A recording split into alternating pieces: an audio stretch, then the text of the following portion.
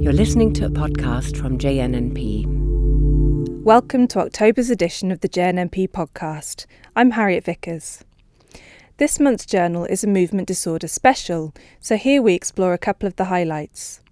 Andrew Lees, who's currently director at the Rita Leela Weston Institute at University College London, has written about setting up the Queen Square Brain Bank and the early work done there into Parkinson's disease. He told me about the self-segregation of pathologists and clinicians at the time and the progress in diagnosis he's seen since. Neurologists in everyday practice relied on their clinical acumen to diagnose Parkinson's disease, and there was an increasing realisation that there were a lot of other neurodegenerative diseases that could masquerade as Parkinson's disease. Also coming up, hear how patients' personal rating of response to dopaminergic replacement therapy is not closely correlated with those on objective scales.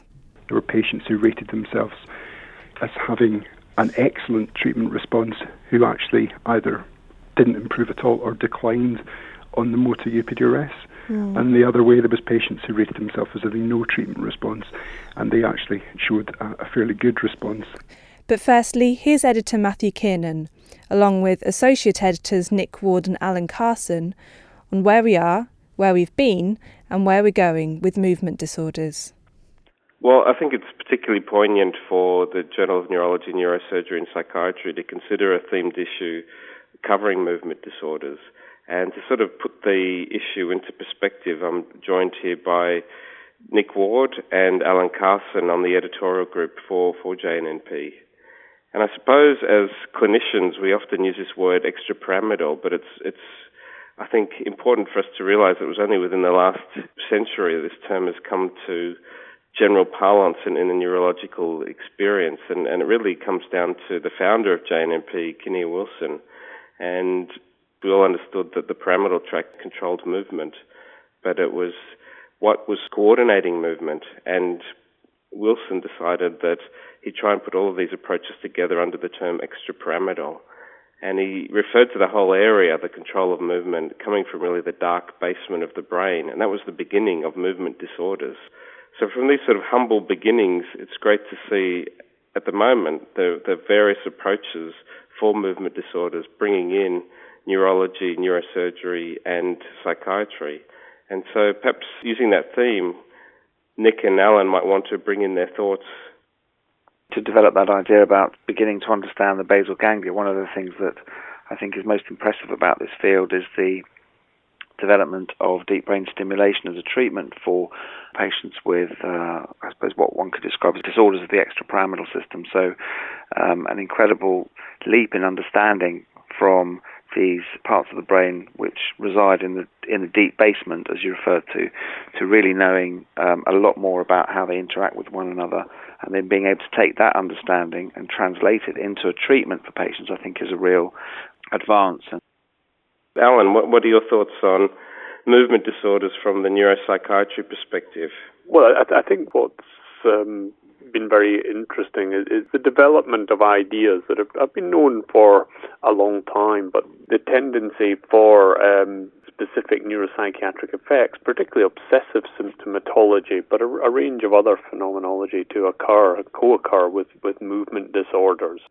What's very interesting about the field over recent years is that some of the mechanisms that underpin this are beginning to be unpicked and better understood, and I think that's quite fascinating, and I think it has great impact for patients as people are tending not to think even of the common movement disorders like Parkinson's disease purely as disorders of motor function, but are starting to realise the massive impact of non-motor function in terms of quality of life.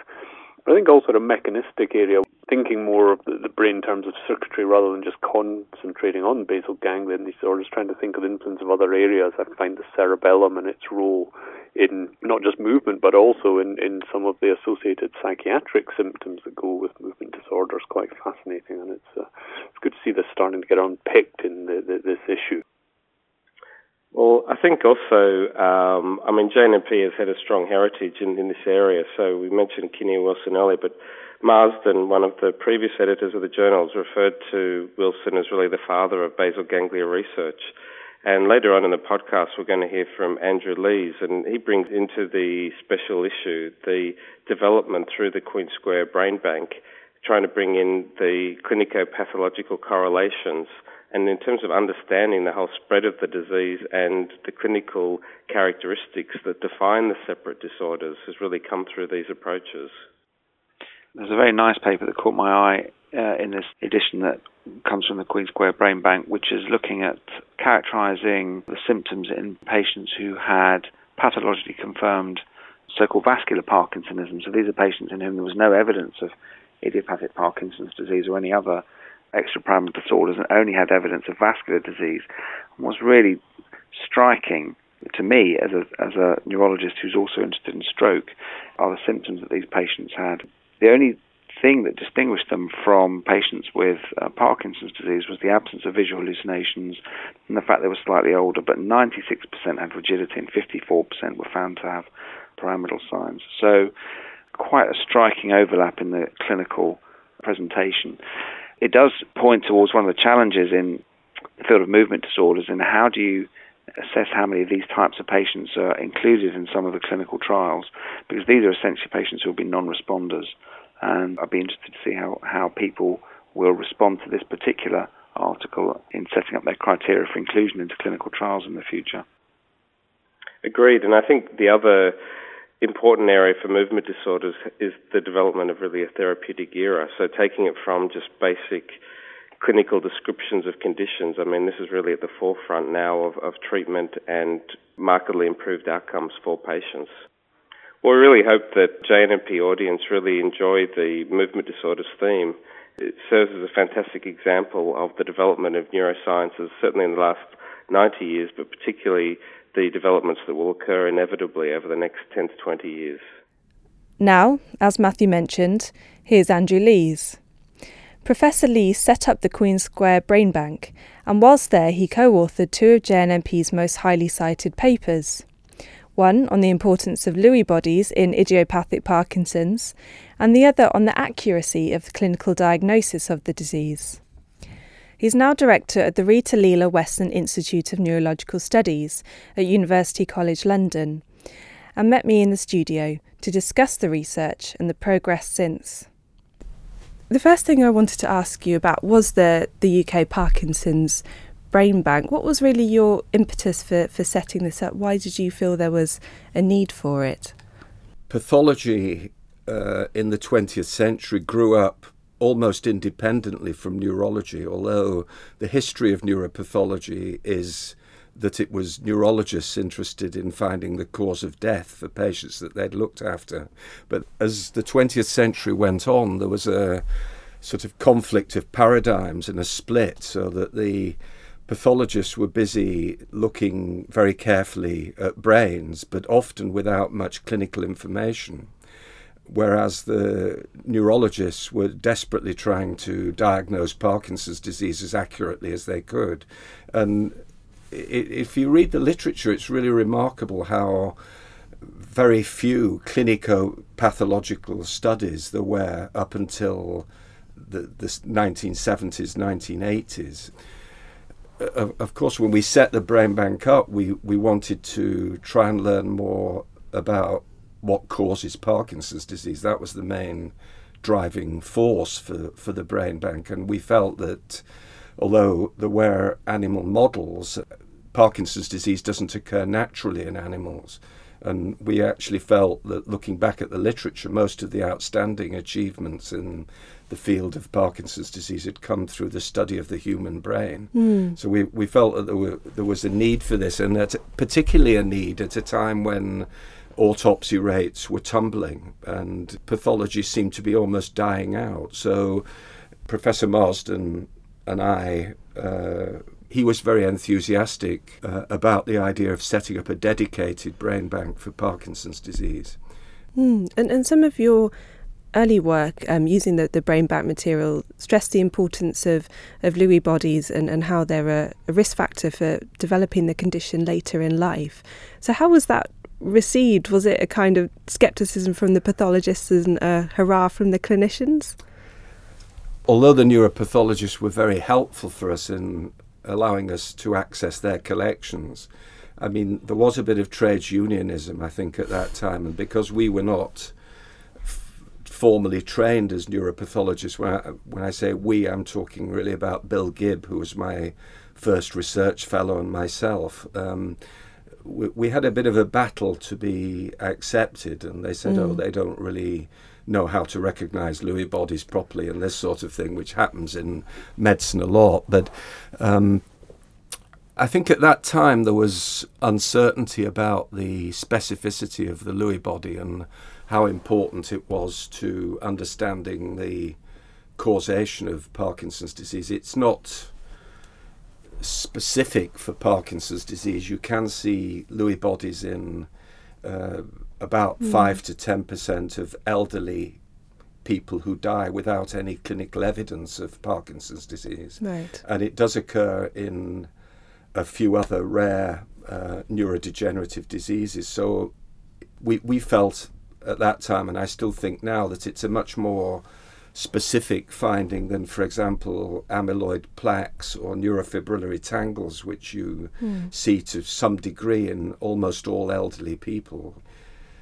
I felt, and I think David Marsden also felt at that time, that the Lewy body might hold the key to unravelling some of the mysteries of what might cause Parkinson's disease. And that the paper that we wrote in the Journal of Neurology, Neurosurgery and Psychiatry with Bill Gibb and I was really to try and put that forward again as a very important line of future research. Of course, the other important thing to come out of that early Lewy body research was the Queen Square Brain Bank criteria, which he then developed into diagnostic criteria. Why were these very widely picked up? Was it just the state of other criteria at the time? What do you think? Well, there were no other criteria at the time, to my knowledge. So really, neurologists in everyday practice relied on their clinical acumen to diagnose Parkinson's disease. And there was a increasing realization that there were a lot of other neurodegenerative diseases that could masquerade as Parkinson's disease. For example, in the 60s and 70s, Steele-Richardson, Olszewski disease, PSP, multiple system atrophy, corticobasal degeneration had been described. And it was becoming apparent that sometimes they could be quite difficult to distinguish from Parkinson's disease. As with many things, probably the timing was right, but what's interested me much more looking back with these criteria is how long they've lasted and how much they've been used. It's become a sort of way of justifying that the patient population that you're using for your particular research actually has the disease that you're claiming in the absence of any available biomarkers. We decided to set up these criteria in these different steps, so that the first step is to diagnose the clinical syndrome of Parkinsonism, of which there are many causes. The thing I'm most proud of in those criteria is that we thought very hard about what bradykinesia is, and that was not actually something that was a major research focus at that time. And of course, literally translated, bradykinesia just means slowness of movement, and there are many neurological illnesses that can give you slowness of movement, but movement disorder specialists have always used it in a much more precise way to describe the problems of motor programming and motor planning that people with Parkinson's disease have. And when we wrote the criteria, we actually tried to define what we meant by bradykinesia, and that was a delay of initiation of movement with a progressive reduction in amplitude and speed on repetitive movements. And that actually has proved to be a very important finding, because many of the other conditions that look superficially like Parkinson's disease don't actually have this sequence effect, or motor decrement as it's being called. So although the criteria are perhaps better known for the sort of long list of exclusion criteria and the prospective criteria as you go forward. I think that very first step's the bit I'm most proud about now, looking back. The diagnostic accuracy for these wasn't bad, was it? You had a 6% mismatch between what you identified through the criteria and what you could see with the histopathology. But when you went on to look at how clinicians were doing this in the real world, I'm thinking your study, you had 100 brains, and out of that 100, you actually had 24, which the clinicians diagnosed as Parkinson's, but which you couldn't actually see that in the pathology. How was that received? That must have been a bit of a shock. Yes, well, of course, the first paper that we've talked about, the one with Bill Gibb in JNMP, we started really with the collections of our neuropathological colleagues and then tried to look at the clinical data linked with that to come up with the criteria. So we started with the pathology as the gold standard, and then tried to look at the clinic. So obviously, having constructed these criteria, we wanted to try, if we could, to validate them going forward. And once we'd collected the first 100 brains in the Queen Square Brain Bank, we decided to do this, I suppose, reverse manoeuvre, looking at the clinical aspects and then seeing whether the pathological changes that most pathologists accepted as being the gold standard for the diagnosis of Parkinson's disease. That's to say, the presence of severe nerve cell loss in the substantia nigra associated with the presence of Lewy bodies were present. And Andrew Hughes, who was a visiting research fellow from Melbourne, came. As a sort of side project, we gave Andrew this job of the clinico-pathological study, and he did it really in his spare time, mainly in the evenings, as a sort of small, almost an audit project, really, rather than a scientific project.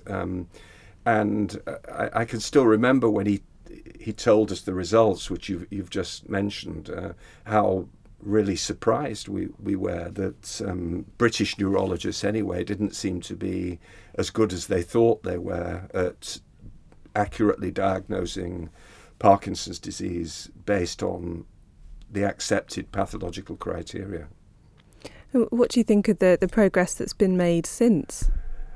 Well, I think these sorts of clinico-pathological correlations have helped neurologists throughout the world to be more accurate in their diagnosis. I mean, we still get a fair proportion wrong, particularly in the early stages of the disease. It gets easier as the natural history evolves, and you can see the speed of progression, the fully established clinical picture. But in the early stages, the disease is still quite a challenge for neurologists to diagnose accurately. And Andrew came back 10 to 15 years after he'd done the original project to do a sabbatical with us, and we decided to repeat the project, but with the last 100 before he came.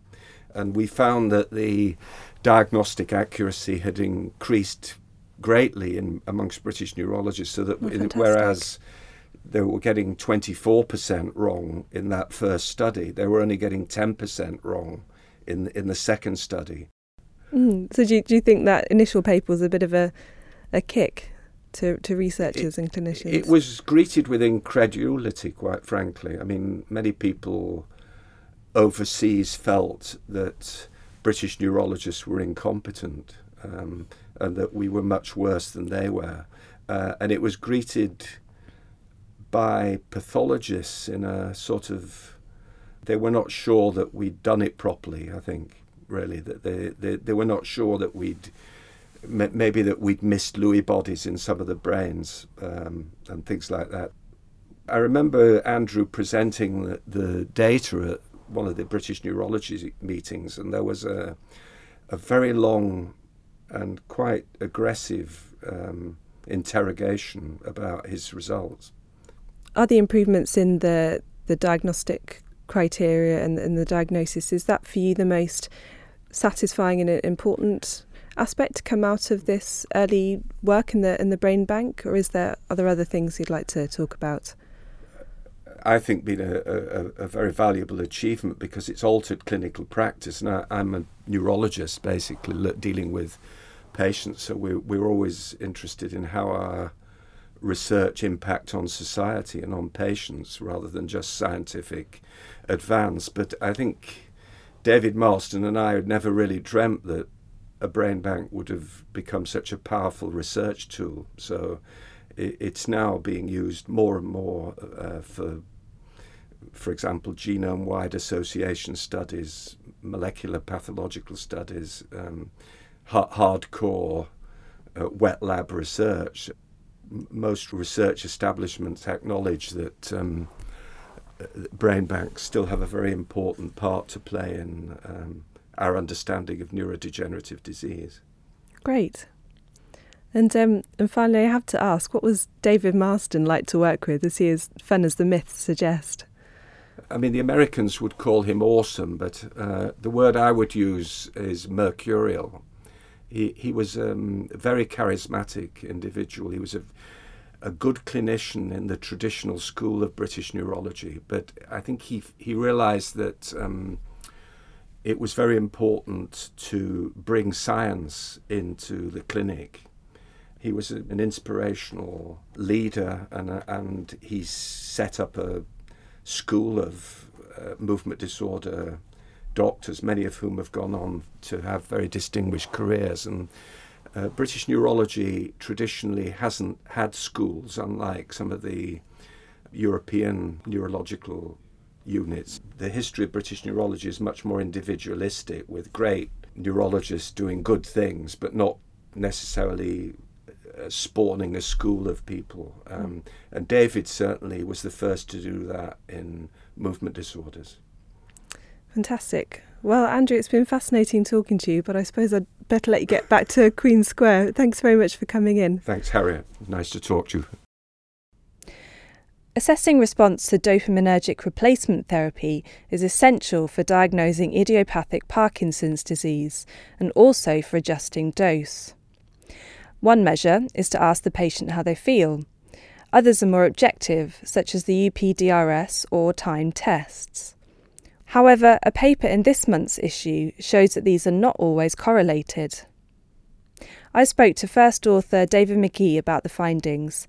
He's a clinical research fellow in the Division of Applied Health Sciences at the University of Aberdeen, and I began by asking if he thought clinicians assume patients' views of their own improvement mirrors that measured on objective scales.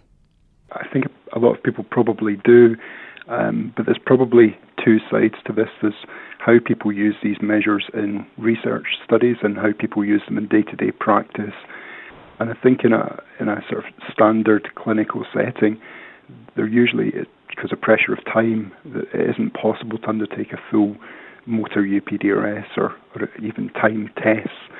And so people do fall back onto a subjective measure because it's really quick just to ask the patient how do they feel they've responded.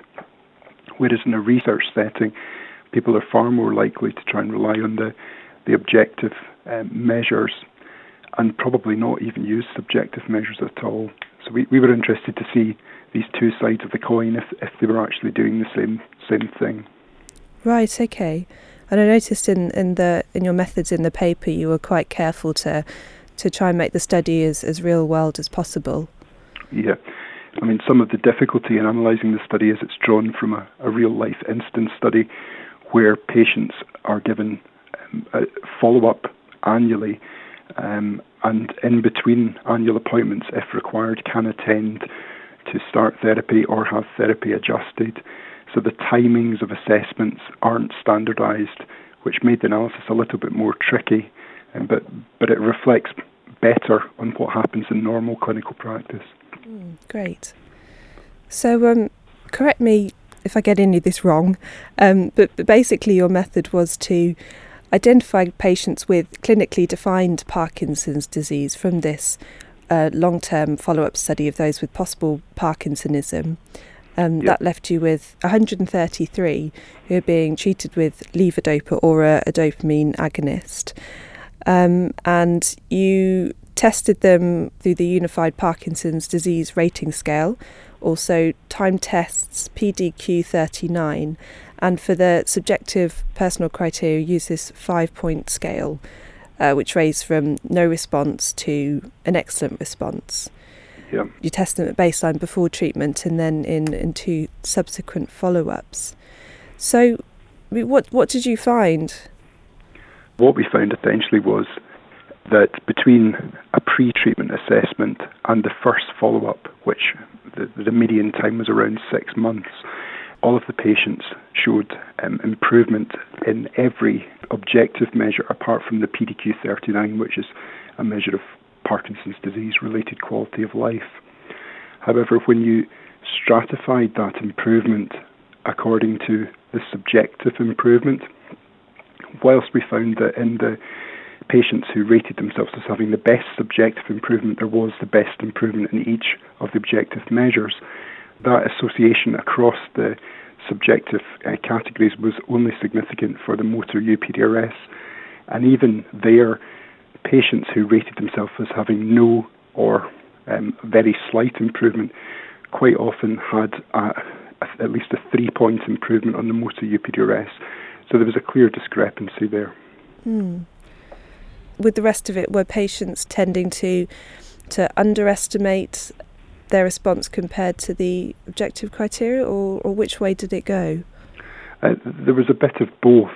We went on to try and stratify patients' subjective response by the percentage improvement in their motor UPDRS from baseline or pre-treatment to their first assessment. And we found at both ends there was a discrepancy. There were patients who rated themselves, as having an excellent treatment response who actually either didn't improve at all or declined on the motor UPDRS. And the other way, there was patients who rated themselves as having no treatment response, and they actually showed a fairly good response in terms of a motor UPDRS improvement. So although for most patients there probably was a fair association between subjective and objective measures, there were plenty of patients where that wasn't the case. Do you have any inkling why this might be? Why I'm not seeing a correlation between these two? Well, we wondered firstly about depression and about cognitive impairment, and therefore undertook another couple of analyses. Regarding cognitive impairment, we found that didn't appear to be involved in this discrepancy. Part of that may be that where patients were unable to make a decision about their subjective response themselves, which may have been a factor, may have been due to cognitive impairment, then we did take into account the opinions of their carers. So that may have neutralised the effect of dementia, essentially. However, for depression, we did find that for those patients who had underrated themselves, there was a tendency for them to have higher depression scores than the patients who rated themselves appropriately or rated themselves higher than they actually scored in objective measures. So depression may well have played a role. Another possibility, particularly for the patients who overrate their improvement, may well be simply that they're sitting face-to-face with a doctor who has given them new tablets to try, and there's this patient feeling perhaps that they want to make the doctor feel good and therefore don't want to disappoint them that the tablets haven't worked. Another possibility is that what we are looking for, essentially objectively an improvement in the motor UPDRS, may not be what the patient wants their tablets to do for them. Particularly, a lot of patients come to the clinic, don't have much in the way of bradykinesia, slowness of movement, but they really are embarrassed or concerned about their tremor. And the treatments often aren't great for improving tremor. So patients' expectations may lead to disappointment when there actually is an improvement. So do you think this could account for a significant variation in treatment if you've got push clinicians who are relying first and foremost on these subjective criteria? Do you think patients may not be getting the dose that they really need? Yeah, I think there may be patients who have improved when they've started treatment, but will come to the clinic and say that they haven't. And the tendency may well be then to titrate the treatment down and stop it. And then the other side, of course, there'll be patients who may end up taking tablets needlessly because although they think they're telling the doctor that they're working, there actually is no objective improvement. So you need more than just asking the patient, have the tablets helped? It isn't sufficient. So what objective criteria do you think clinicians should be using? Obviously, they might not simply have the time to go through the whole battery of scales that you use. Is there any one or simplified version that you could recommend? We feel, there is a new version of the UPDRS and the motor subsection coming out, but it's actually more complicated than the previous version. We feel that for general clinician use, there needs to be a simplified short version of that, something which could be done in a couple of minutes and easily written down to be compared at clinic visits. And in addition, you can still continue to ask the patient whether or not they feel the tablets are helping. And then it really comes down to a clinician decision on the basis of those, whether or not to continue the tablets, whether or not to even consider increasing the dose. Well, David, thanks very much for coming on and telling us a bit more about this research. No problem, thank you. David McGee from the University of Aberdeen there. We've only been able to discuss a few of the papers in the special edition here, so take a look at the issue in print or online for far more of the latest on movement disorders. That's all for this edition. Next month, we'll be looking at research on multiple sclerosis and cannabis, and also disability in young people after head injury, so come back then. Thanks for listening. For more information about this programme and other BMJ Group podcasts, please visit bmj.com.